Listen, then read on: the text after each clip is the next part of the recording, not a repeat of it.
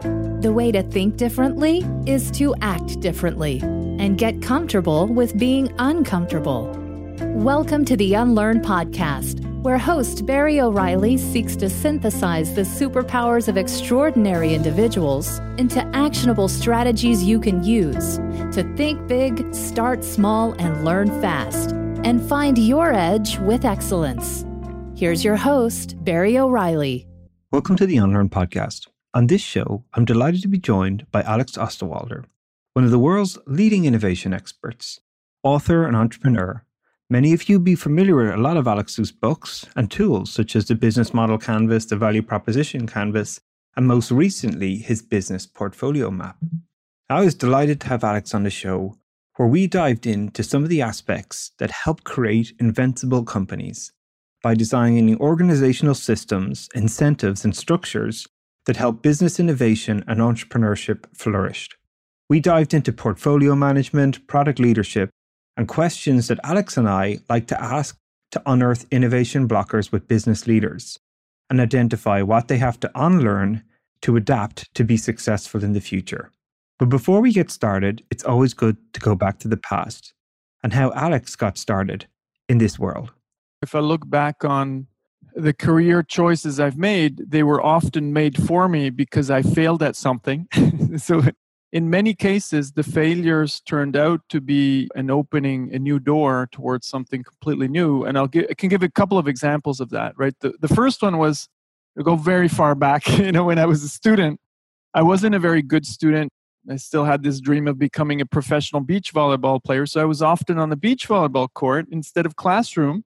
Sounds like a good which place led to be. to the fact that I didn't really succeed very well with my first exams at university, right? Tasting liberty and being on the beach court. And so I was forced to choose a different direction in my studies.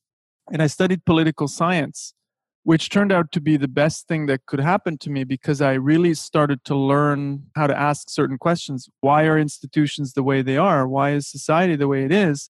So you ask really fundamental questions. And then I went back to business school after political science, and I did a master's and a PhD in business.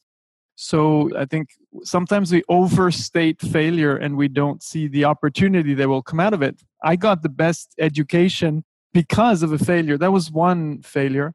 The other one was maybe one of my job interviews. So I like telling this story. I had a job interview with McKinsey.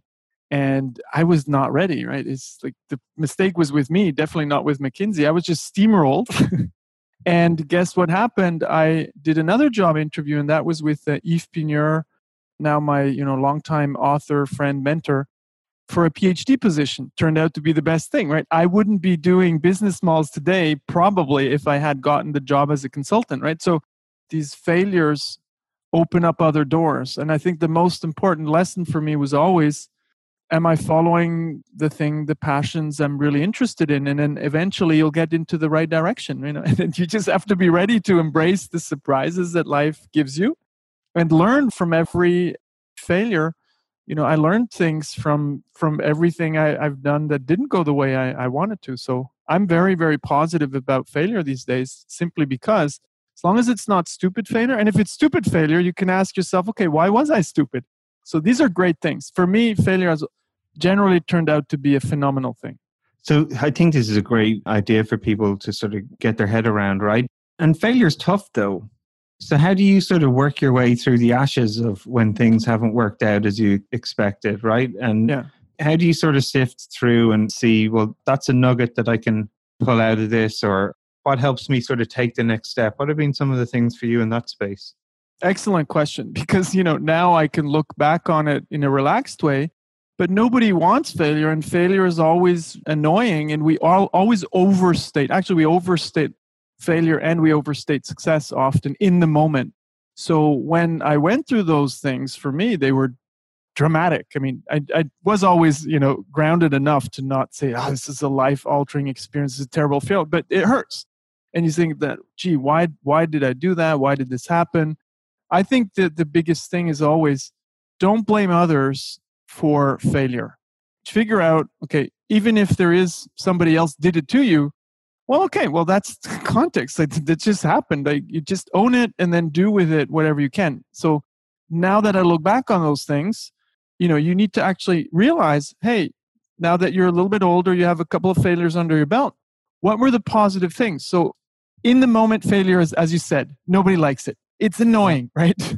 Yeah, But once you start to get through them, you start to see, look, at the end of the day, it wasn't so bad. This is what the positive. So if you focus on the positive, all of a sudden, you know how to instrumentalize failure. So you know exactly how do I deal with it. So some of the big things is make sure you distinguish between reversible and non-reversible decisions. So when it's a non-reversible decision, you can spend a little bit more time because, there's a sunk cost, right? You might be investing a year of your time, or you might be investing a lot of money to buy something, found a company or whatever. When it's reversible, you go really fast because it doesn't matter. Your thinking doesn't matter. It's what you'll learn from it. So you just start to deal with failure in a different way. And again, failure is never the goal. It's always annoying, but you start to be able to make small bets and calculated bets. And what's interesting, actually, what entrepreneurship research shows is that contrary to common belief, entrepreneurs are risk averse. Okay, why is that? Because they make calculated bets. They're not like gamblers that make crazy bets. So it turns out entrepreneurs make very calculated bets, and now we call it lean startup, right? And customer development, what Steve Blank kind of launched and made very popular around the world. Entrepreneurs have this habit of testing, learning, experimenting, learning. Same for innovators. So it turns out, that that's the way you embrace failure. But again, that failure is never the goal, but it's an inevitable consequence. So as long as you instrumentalize it and you know how to use failure, it's actually a good thing. That's using failure, and it's avoiding stupid failure. And in some areas, you're managing a nuclear plant, failure is maybe not so good of an idea.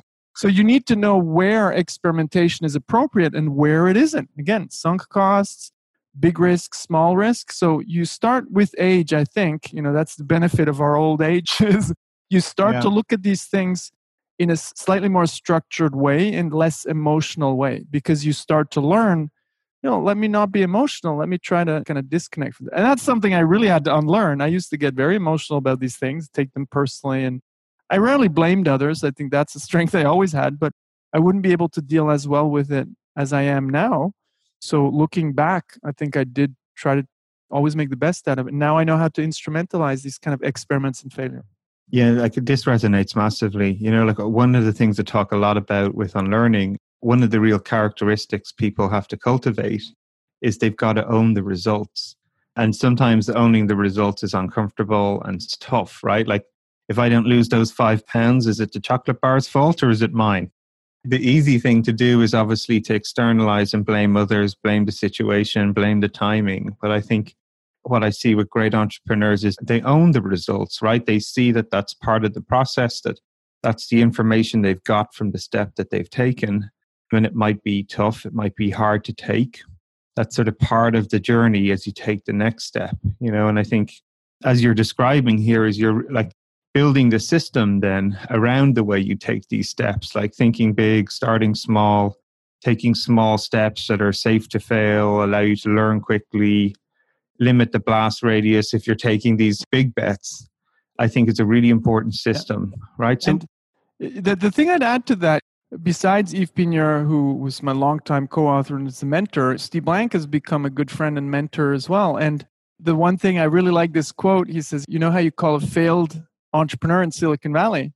And again, there are a lot of things that, we might want to point out not going so well in Silicon Valley, but what we call failed entrepreneur is experienced. And that is something we underestimate much too much, in the sense that we put these young entrepreneurs on the cover of a magazine, and then the press makes us believe, that's what we need to live up to. But it's not true. Again, research shows, another thing where research is pretty interesting to look at, the age where you have the most successful entrepreneurs is 40 and over.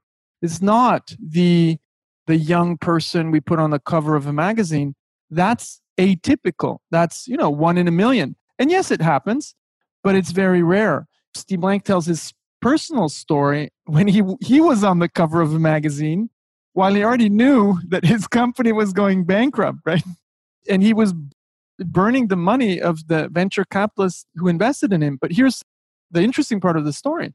The same venture capitalists invested in Steve Blank and his next idea because they know if it's not stupid failure, it's not the person's fault, right? It might be too early, technology not ripe, the infrastructure. So what you do actually learn and accumulate over time is in innovation projects and entrepreneurial projects, you get better at it, right? And we tend to forget that it's very rare that first-time entrepreneurs succeed. And often the founders, first-time founders, have actually lived in 3, 4, 5 startups and they've seen what not to do. So it's like the medical profession. We have to learn the technical stuff, anatomy and physiology. For me, I call that business models and value propositions, the business physiology. So in that we can learn the process. But like a doctor, you're not going to become a doctor or surgeon reading the books. So you also need to practice. So it's not either or. Sometimes people say, yeah, it's just practice. You don't need to go study, just do the thing. No, it's as if you tell a doctor, if you snip it around on people for long enough, you'll become a world-class surgeon. It's not the case. Or, you say, oh, you can learn this stuff just by reading books. No, you can't. It's this mix. It's physiology, anatomy, and the practice. And the same in business and entrepreneurship. I think the big difference is we know how to do the managerial part because there's a long history around that, executing and managing. The innovation and entrepreneurial profession is much younger. So we're only starting to become a bit more systematic. Steve Blank has contributed to that. Eric Ries, we have. So this is becoming a profession where we're also going beyond the principles towards real physiology, anatomy in business entrepreneurship. It's great to hear you share that. Some modern Silicon Valley is always painted as I'm a 20-something. I got up one morning, went for a run, tripped on a stone and started Instagram. I get up at 5 a.m. every morning and do 5 press-ups. And that's how I decide where I'm going to invest all my money, right? These narratives are simplified and, as you said, overcompensate the message of success. Yeah. And Eric was on the show here as well, and he resonates so much with what you're saying, right? He feels like it was 10 years to become an overnight success.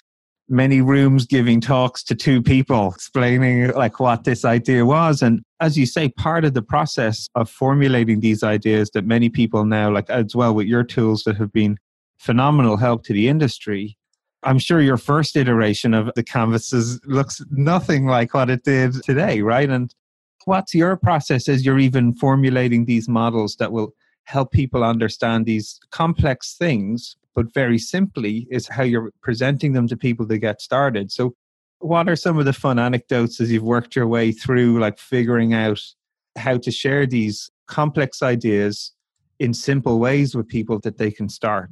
Yeah, we're now at our 4th book with the Invincible Company. And the question you always have to ask is, does the world need another business book? And the answer should generally be no way. No, there's enough out there. Of course. But so the way we actually arrogantly still answer, yeah, the world needs another business book, is very simple. You take the first book we wrote, Business Model Generation, with the business model canvas inside, was very successful. But here's where you need to stay grounded. We sold a lot of books, but did we transform a lot of companies? Yes, people use the tool, so that's a success, and that's very satisfying. But did we see a lot of multinationals really become innovation engines? No. So why is that? Well, the easiest answer would be to blame them and say they're stupid, but no, they're not. So look at ourselves and say, okay, what are we still missing? What are the pieces we're still missing? So we only write another book when we believe we can contribute to helping business professionals get to that next level. And often, people say, yeah, but Alex, your books it's not new. And you just repackage it. Well, I look at it from the point of view of adoption. So it's not about the newness of idea. It's about people adopting it and bringing it into their lives and changing the way they work. So we try to add things to those ideas that are already there that are great. So I love building on top of the business literature, but then always asking the question, okay, why are companies not doing it? When people say, yeah, but that's not new. Then I ask, well, it's not new, but so tell me why companies are not doing it. So we always try to figure out what is it that companies are missing, or entrepreneurs, I work a lot with very large companies. And that was the kind of why we wrote this last book, The Invincible Company, because we've seen that established companies, small and big, have a hard time reinventing themselves. Apparently something's missing. People have been writing about the ambidextrous organization, what we need to do, but nobody's really showed them well enough how to do it. So we said, okay, we're going to write a book and we're going to try to show how to do it. Book is just out. People like it. That's great. That's a start. But we're only satisfied when people don't just like it, but they actually change their behavior, right? They unlearn certain practices from the past. So we always need to kind of unlearn, we were successful, great, but we still didn't achieve what we wanted to achieve. So the trick is never to get arrogant, never to say, yeah, we had success. Of course we had success, but we didn't really get where we wanted to. And once you are successful, well, guess what? That's already the roots of future failure because you start to get arrogant, you laid back, and you don't see what's coming in terms of disruption. So I think the unlearning topic is incredibly important because you stay humble and you try to add what's still missing. You try to reinvent yourself. And that's kind of the message of the Invincible Company as well. No company is invincible, arrogant title, right? But no company is invincible. But companies that constantly reinvent themselves because they don't believe they're invincible, those are the ones who are going to stay ahead. Small anecdote, I remember going to Southeast Asia, one of the big companies of the region, and they were proudly telling me, hey, look, this is our headquarters. We call it 100 years because we were 100 years old. That's wonderful. And that's amazing. 100 years, that's a great track record. Do you know how they call the headquarters at Amazon? Day one. Right? So you can focus on what you've achieved, which again, it's not about dissing companies that have been around for 100 and 150 years. That's hard. But nowadays, if you don't keep that mindset, that fresh mindset of reinventing yourself, always the explorer culture, you're actually going to end up with 100 years history, but you're gone, right? So I think that ability to remain humble and never get arrogant is something that's starting to get into companies, and we're seeing some examples of companies to a certain extent, sorry to use the usual suspect, Amazon is only so successful because Jeff Bezos is obsessed by the company dying. So he says, it's normal, it's natural, Amazon's going to die. And that's exactly why they're able to reinvent themselves. An unknown example is Ping An in China. Finance, banking, and insurance conglomerate said, the founder, Peter Ma, said, we're going to get killed by the tech industry. Insurance and banking is not going to survive. And we know that hasn't happened so far. But this company said, we need to act. He created a whole division to reinvent the company to become a technology player playing in arenas, hired a co-CEO, Jessica Tan, who had that only task to build a reinvention engine, right? So we need to do something and unlearn the past organizational structures. Otherwise, we're never going to be able to reinvent ourselves. So you need to unlearn pure management focus, pure execution focus to learn how we can, at the same time, reinvent our companies, right? And that does mean unlearning quite a bit. There's loads of points that resonate here. I think the first one that stands out is you're still owning the results here, even of your own past work, right? Like recognizing that you've had great success, but there's more to be done here. That's humble and that's actionable, right? It's driving you to keep creating and fill in those gaps. I think that's a really important message for people. In the company context, the thing that just really jumps out at me, and this is what I see a lot. Obviously, I coach lots of execs in the Fortune 500 companies, and you go into them and you sit there and say these ideas like, your company is under threat. How are you responding to the future? They're sitting there and all their feedback mechanisms are telling them they're doing the right things. Like, why do we need to unlearn? Our share price is going up. I've been promoted all these different levels into the company. I'm running bigger teams. I'm in bigger organizations. So all their feedback is telling them they're doing the right things. And then the contrary point is then explaining, why do you need to learn how to do things differently? Why do you need to build this muscle to continuously adapt to changing circumstances rather than just focus and optimize what you're great at today? And that's a contrary message in the context where all their feedback mechanisms are share price up, being promoted, bigger company, more magazine covers, whatever their success metric might be. And it's funny you mentioned this because I find the best leaders are the ones who recognize that, right? Who are comfortable with being uncomfortable. They are actively creating scenarios where they get outside their comfort zone to grow. One of my favorite examples was the head of global markets for HSBC. What he would do is he would go down and sit with the graduates every year, and he would give them problems to work on that he was working on, or problems he didn't know answers to. just to see the way they would solve it. And they'd like pull out new technologies. And so he'd be sitting there, and you can imagine in these big companies, right? The most senior person sitting with some of the most junior people, learning and unlearning from them. And that's such a powerful cultural artifact. Absolutely. The company as well. These notions are really important. And I think they exemplify that leadership that's going to make these companies become invincible, to your point.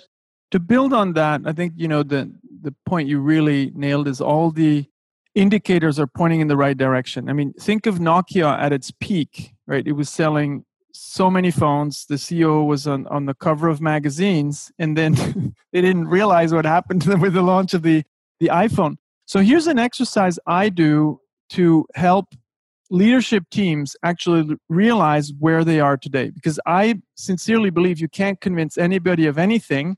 All you can do is help them change their frame of mind so they realize it themselves. I don't try to convince people anymore. I'm too old for that. So here's what I do. It's a simple exercise. First, I explain there are 3 types of innovation.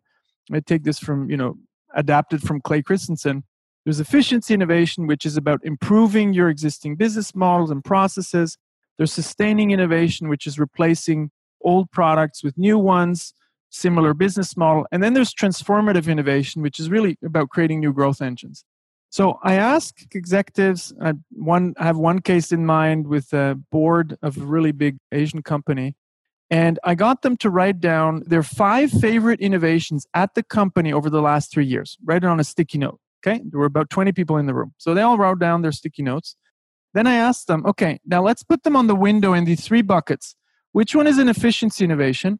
Which one is a sustaining innovation? Which one is a transformative innovation? So they put up their things, and obviously a lot on efficiency innovation, some in sustaining, and then 2 or 3 in transformative. So then I ask, okay, talk to me about these transformative one. Is that like Amazon Web Services, where you create an entire new growth engine that is really bringing the company into new arenas with huge profitability? And they say, well, it's kind of an idea. So, okay, well, then let's take it down, because if it's not yet a transformative innovation, it's an idea.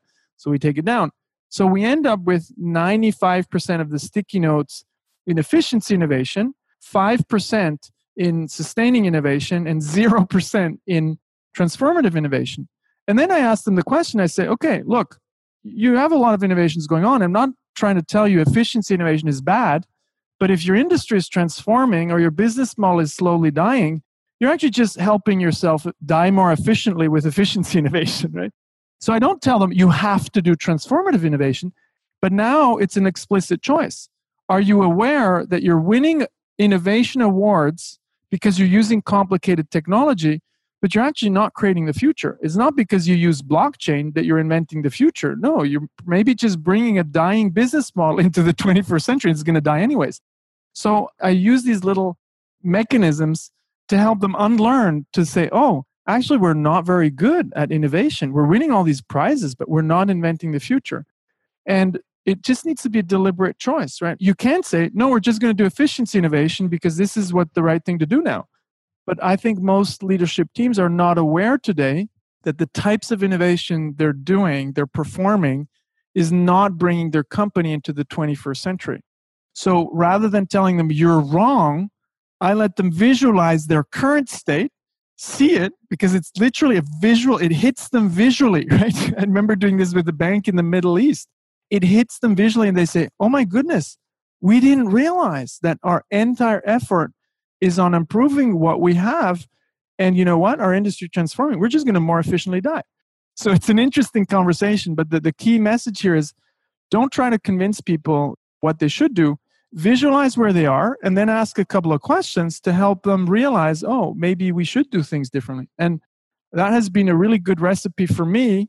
That's how I convince CEOs. That's how I convince boards. Because if I tell them this is what you need to do, they're not going to believe me. They're going to say, hey, I'm managing a multi-billion-dollar company. What do you know? And they're right? I see things. All I can do is help them visualize and understand.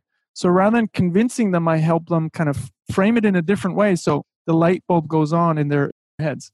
I think this is a great exercise. And I think one I'd encourage all the listeners to even just try in their own companies is actually like start mapping the work you're doing And I think that phenomenon is something definitely I've observed too. It's 90% on sustaining innovations. And I often feel like that gets such weighting because it's known, it's comfortable, it's easy to just like innovate something that's working rather than sort of get uncomfortable, get outside your comfort zone and explore this unknown space, right? The transformative growth, which means that you're probably going to have to embrace failure as part of that process. You're going to have to make mistakes along the way. And I think it ties nicely back to the point you said at the start of the show about the methods that you use for sustaining innovations are very different from the methods that you use for transformative innovation. And yet most leaders in large companies, their comfort zone is the sustaining, put another 1 million and get 2 million out of the machine because we know it's got a growth rate of 5% in the new market, right? It's what they know. It's not getting outside their comfort zone and these exploratory sort of smaller steps, investing in to get information to make your next investment. So what are some of your sort of, learnings as you've helped organizations like extend their portfolio, right? Really start to look at exploring new initiatives while they exploit the existing pieces of work. What are some of the things you've started to help companies? The first step, I love this, visualize it, recognize the pattern, then the penny drop. So how do you help them start to take these uncomfortable steps and get more into the exploratory space? So the first thing I really show is that companies have a structural challenge. It's not an innovation talent challenge. It's not an idea challenge. It's a structural challenge. They have the people, they have the ideas. It's never the people or the ideas. In a company that has more than 100 people, you have the ideas, you have the people, right? So here's the thing. In the invincible company or companies that are able to reinvent themselves, you have two areas. You have managing the existing and inventing the future. Now, the metrics of companies today is all geared towards managing the existing, right? So we make plans, we have performance metrics, we need to turn on investment. With the plans. Yeah, exactly. Business plans. So obviously, people are not going to take a risk. If you're evaluated on your performance, you need to make a plan, you need to deliver the plan you submitted. Guess what? You'd be silly to take any risk, right? You're jeopardizing your career. Now, innovators are a little bit crazy and they don't care about jeopardizing their career, but they need to break the rules. So then companies start giving out prizes to employees who break the rules. Really? Why don't you change the rules rather than reward people for breaking the rules? That makes no sense. I love that. That's so good. That's so funny. So I stole that line from my colleague Ten Davicki, right? So nice. Yeah. Why do we break the rules? So here's the thing. We need to create a safe space for exploration where you are actually rewarded, literally rewarded to fail, but not in the sense that that's the goal, but you can fail and there are no consequences. So it doesn't jeopardize your career. You could almost say that's the whole psychological safety aspect that Amy Edmondson brings in. So here's what you need to do. As a leader, you don't pick the winning ideas. You create the conditions for the winning ideas and the winning teams to emerge. Because nobody actually knows at the beginning, and this is what Rita McGrath says really nicely, stupid ideas and good ideas, they look virtually the same at the beginning. You don't know. So what you need to create is an ecosystem where teams can explore ideas. Many will fail, only few will succeed, and that's okay. But you need to create a system where you can safely fail because you're experimenting. And the ratio, if you want a really big success, the ratio is very clear from early stage venture capital. 1 out of 250 projects or 4 out of 1,000 early stage venture investments succeed. Okay, 4 out of 1,000. Think of it. That means we would need to create a space where many teams can experiment. They will get small investments. That's the key term here. So there will be small and cheap failures. Those that get traction, oh yeah, customers actually seem to be interested. You double down and you only invest in the teams that are advancing with evidence. So it's not that you reward failure, you just reward those experiments that are working and you don't fund the experiments that are not working. But it's the same as creating a culture where you can fail. So guess why Jeff Bezos says Amazon is the best place in the world to fail? Because he wants to attract the innovators. He knows exactly that the innovators know how this works. They know it's not about the idea. It's about adapting the idea until you find a value proposition and a business model. The idea is free. It's everywhere. Ideas are easy. What's hard is to adapt an idea until it creates value for customers and value for your business. And for that, you need to create an ecosystem as a leader. It's not that execution and innovation, one is better than the other. You need both. Those are two separate goals with separate rules, separate culture, even separate skills. And they need to live in harmony, right? So the last thing maybe is, innovators like to call themselves pirates or rebels. Don't do that, because we killed pirates and rebels historically. So you want to brand yourself as, hey, I'm here, I'm a rebel, come and kill me. No, we need to create harmony. And that's why Tendai Vicky, my colleague, talked about pirates in the Navy. You want to be pirates in the way you kind of explore, but you want to be legitimized. So, and that's something we need to create in companies today, a safe space for innovators, but also partnership with the executors, because these are not two worlds that should be separate. They should be separated, but they shouldn't be separate. They should work together in harmony to enable each other. The executors finance the innovators create the futures for the executors. So they need to live in harmony. They both need each other. Oh, no, I think this is great. And I love the 10A's sort of quotes. We have them on the show as well. It's another great show to sort of for listeners to dive into as well. These ideas are so important, right? Like creating the system to allow great ideas emerge. And yet so many organizational systems are designed to kill all innovation and point fingers at people or rely on people being so against the grain to battle their way to get ideas to come to life, right? There's a one-size-fits-all approach across portfolios about you have an idea, right? Where's your 500-page business case, right? Now you've been funded. Okay, what day is my software going to be built on? When's it going to be released? What are all the features in it? And yet this is still the major paradigm for most organizations. And in many ways, it's sort of lazy, right? It's easy to have a one-size-fits-all approach across your organization. It's easy to stick with lagging indicators of revenue or customer satisfaction as success criteria for sustained innovations. Getting people started with these sort of new behaviors. It's really interesting as well, this example you're sharing with getting leaders to map their portfolio of work. I think that's such a great technique, and starting to then layer these questions on top of these visualizations you make is like, how are we measuring success in these different domains? Should they be the same? What's different? What kind of success measures should we look at for exploratory new initiatives? One of my favorite pieces of research is by Douglas Hubbard. He wrote How to Measure Anything. And he went through a couple of hundred business cases to look at the different variables that had an impact on the success of the project. Now, typically when I ask people, what are the metrics that are most important in your business case? Eventually, the company says, well, is it on time, on budget, on scope? And what he discovered is that those variables have no information value whatsoever in a business case. Yeah. The two most important things were, will anybody use it? And will the project get cancelled? I think these sort of notions about what entrepreneurs naturally optimize for is how quickly can we get these ideas in front of people to see, should we build it? And then test, can they execute it? Can we build it? As the sort of paired metric as you described about creating and finding that people want this thing, and then can we actually deliver it? Huge idea. Huge idea. Absolutely, right? And yet, as you say, all our organizational systems in the realm of exploratory innovation don't even look at those sort of variables. They don't set up the organizational systems to optimize for them. But I think it's changing. Yeah, I'm starting to be optimistic. So I still ask this question to illustrate your point. Right? I often ask room full of people, 100 people, 3,000 people, 7,000 people. I always ask this question: how many of you in this room are working on an idea that nobody wants? And there are always some hands that go up, right? Some honest people. And then, the question is, are they stupid? So why would anybody be working on something nobody wants?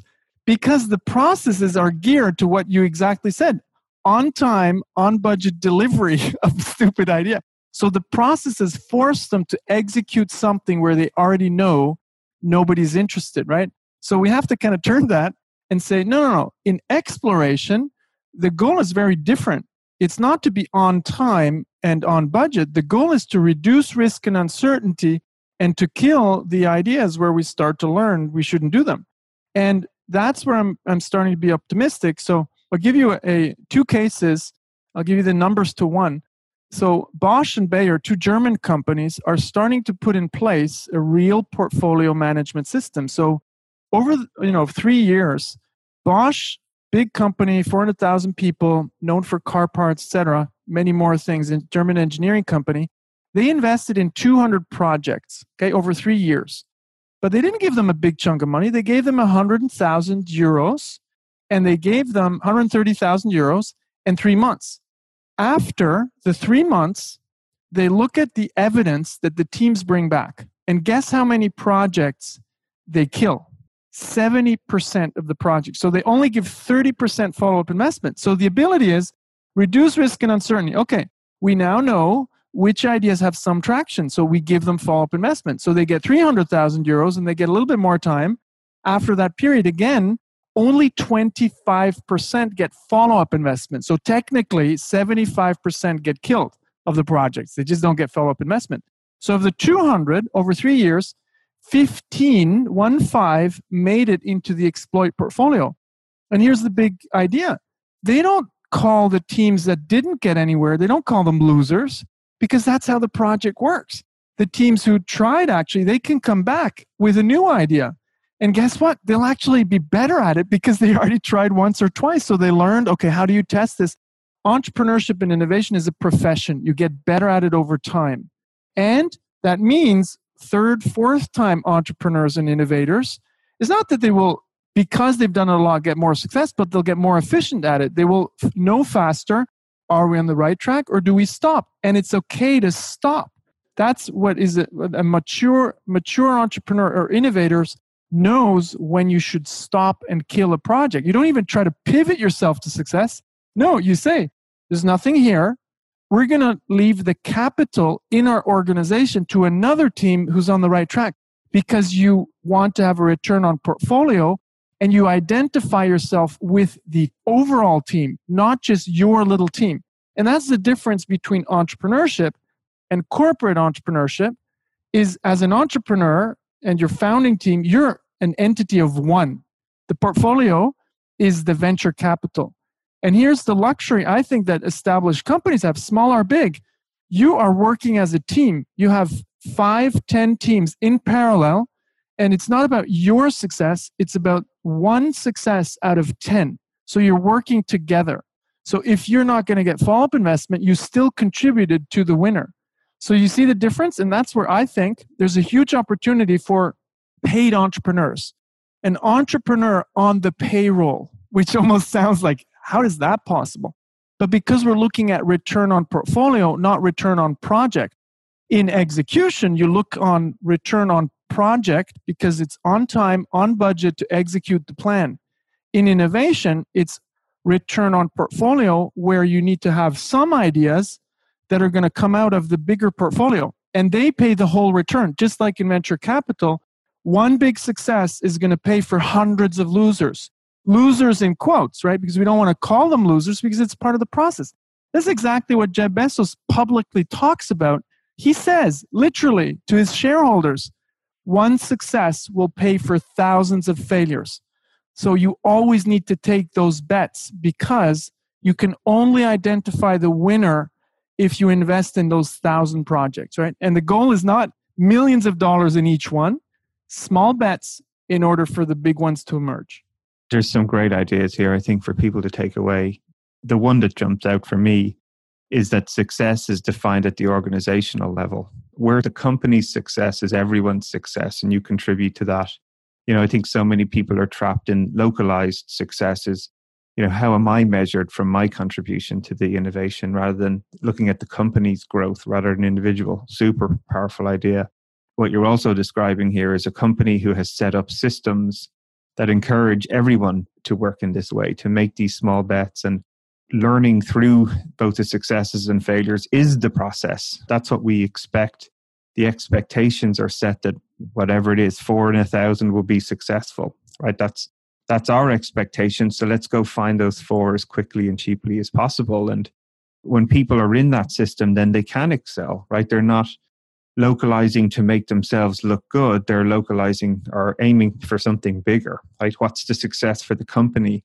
Part of my journey as an entrepreneur is to learn the ropes, to learn these skills, to build these muscles. So maybe this idea isn't the idea that becomes that 4 in 1,000, but I'm contributing to help us find that. So if I think this is a bad idea, let's kill it and let's move on to the next best idea. And I think these are so powerful techniques. And you mentioned Bezos a lot. And I think obviously his background as an investment banker, that's how you run your portfolios, right? You make bets understanding that 1 or 2 of your accounts or your bets are going to pay for the whole portfolio. And that's optionality, right? And I think helping people understand that it's a real deliberate mechanism that these companies are building in here. It's not just one leader. There's evidence in all these markets where we have to manage uncertainty, whether it's financial environments where Bezos sort of learned the ropes of finance and investment and has translated into organizational structures as well. That's part of his journey, and it's part of everyone's journey as you sort of go through these. And I think it's really important for people to recognize that and maybe look for the companies. You know, if you want to work in this way, as you say, like paid for entrepreneurism, there are companies that set up these systems. And I think a lot of the questions you've shared here today are ways people can figure that out maybe when they're looking for them or interviewing with them. How much sustaining transformation of innovation is happening? How do you measure success for your initiative? Is it yourself or is it the portfolio? I think these are great signals that people can look out for. Or if you're a leader, start to shift your thinking to be more focused on, to create these systems to be successful. I'll add one really simple experiment that you can do to figure out, is this company going to innovate or not? And I baptized it the Rita McGrath test because Rita McGrath gave me this idea. So she says, if you want to understand if a company is going to innovate, look at the CEO's agenda, literally the agenda, and look how much time is carved out every week for innovation. And here's my add to it. If a CEO doesn't spend 40 to 60% of his or her time on innovation, or doesn't have a co-CEO at the same level of power, you never want to be in innovation in that company because it's just not going to happen. That's a very simple experiment that you can make. And if it's not the CEO, then take at very least the last 4 important meetings and look how much time was carved out for innovation. That will immediately reflect if that company is doing innovation or not. And then the other aspect I'd add is you were really summarizing this in a beautiful way. But the one thing that we're still missing, I think, and companies haven't figured this one out, is so what you really need to be able to do is reallocate resources dynamically. Instead of firing people, you need to say, no, this is where the world is going. We're going to reallocate resources. So you're building up a wonderful team over time where the goal is not to say, this business unit we're going to kill it, we're going to sell it, we're going to do this or that. Sometimes you might have to sell, etc. I'm not saying that's not a good option. But when one part of the company is dying, you need to reallocate the resources early enough so you don't have to fire them. So my belief is innovation is almost a moral obligation, not to create more money, but actually to create more stable jobs. Because instead of a company going through a crisis, having to fire 100,000 people, you're reallocating the resources. You can only do that if you're dynamically killing businesses, reinventing new ones, and reallocating resources. And great companies do that. Logitech reallocated 75% of the resources from the dying computer peripherals business to the gaming industry. They didn't just fire people. They really made this shift. So we need to get a lot more dynamic and think less with rigid structures, but more fluid cell-like structures where some cells die, new cells grow, and we constantly reallocate. So agile in the very strategic sense, not just at the project level, but agile as an organization to reallocate resources. This resonates massively with me. The things that I'm working on these days is like building software that you can recognize on these portfolio bets about the timeliness. Because things like trends, when is the right time to build the blockchain product in our market, with our context, with our people? And I firmly believe you have to be making these sort of small investments in new technologies to understand what they might mean for your business. And maybe it's not the right time to bring your blockchain product to market. But if you just sort of fire all those people, you've lost the most important part of your investment, which is the knowledge all those people have gained. And if you can keep that knowledge alive and well and see that knowledge, that information as value in your portfolio and allocate it when the time is right or when maybe it wasn't right, and move that around to different parts of your portfolio, I think that's where the value of the organization grows. And I think that's a hugely important next horizon, I think, for people as we start to tackle this type of work. There's a beautiful example of that one. Just maybe one thing, the Fire Phone of Amazon was a huge failure. And what's interesting is that team and the leader behind it was not fired because it was a big experiment. And here's what happened. Actually, Alexa came out of the Fire Phone. Think of it, right? So one of their big successes today came out of that. So it's exactly what you say. We need to showcase those things where failure turned into opportunity. And sometimes failure is failure, but the people have gotten more experienced in exploration. Just like a first-time entrepreneur makes really stupid mistakes, the fourth-time entrepreneur won't make those same mistakes. That's exactly what we need to value more in established companies. So we really take care of those who are experimenting. Tear down the blockers that are preventing these people from innovating, and tear down the blockers. The firing those people is the worst thing you can do. Sometimes you have to separate paths because it was stupid failure. Okay, that's not tragic. That happens. But in many cases, the experimentation is an important part of the heritage. What did we learn? What is this leading to? Maybe we want to acquire a company that's doing this better because we learned this. It's incredibly important what you're saying. Nice. Final question then for you is looking forward, what's sort of lighting you up? What are you excited about ahead? I'm actually very excited about this boost of distributed work because we've always believed in building the platform for innovation and entrepreneurship in the sense that it's about exploring ideas and tracking the data of what you're learning. And we've been doing that for a couple of years. We made tons of mistakes in the process. But one of the things we realized, it's hard to get people to work like this and work like this in a software tool. So all of a sudden with COVID-19, everybody was forced to work like this. And the big companies we're working with are saying, oh my goodness, this is pretty amazing. We can actually do better work online distributed in this software than if we did offline workshops, right? So I'm excited about getting the whole field to the next level because the software tools are now leveraging the human creativity. We'll never replace human creativity and the vision, right, of entrepreneurship, but we can leverage that by helping with processes and software tools. And I'm excited that we were almost catapulted into this role the last couple of months. So that seeing, again, huge opportunity coming out of this very difficult time that we're all facing, there are very positive things that will come out of this. Yeah, I think it goes back to this point where you mentioned that you don't tell people what these sort of systems could be like, that everyone has this shared experience, right? Everyone's working remotely. I feel like we've taken a 10-year leap in remote work in 10 weeks, literally, as COVID is really being an accelerant rather than a disruption. And I'm excited to see what you're going to continue to bring to market with your team. All the books you've written have been great, and thank you for doing that. I'm sure there's probably a few more in you by the sounds of things, so we'll look forward to those in the future as well. But thanks for your time and sharing your thoughts today. Thanks for having me, and great conversation. And I love the way you summarize the things I say in a much shorter, condensed form. So appreciate that. It's half the fun, Alex. Cheers. All right, take care. Take care. Bye-bye.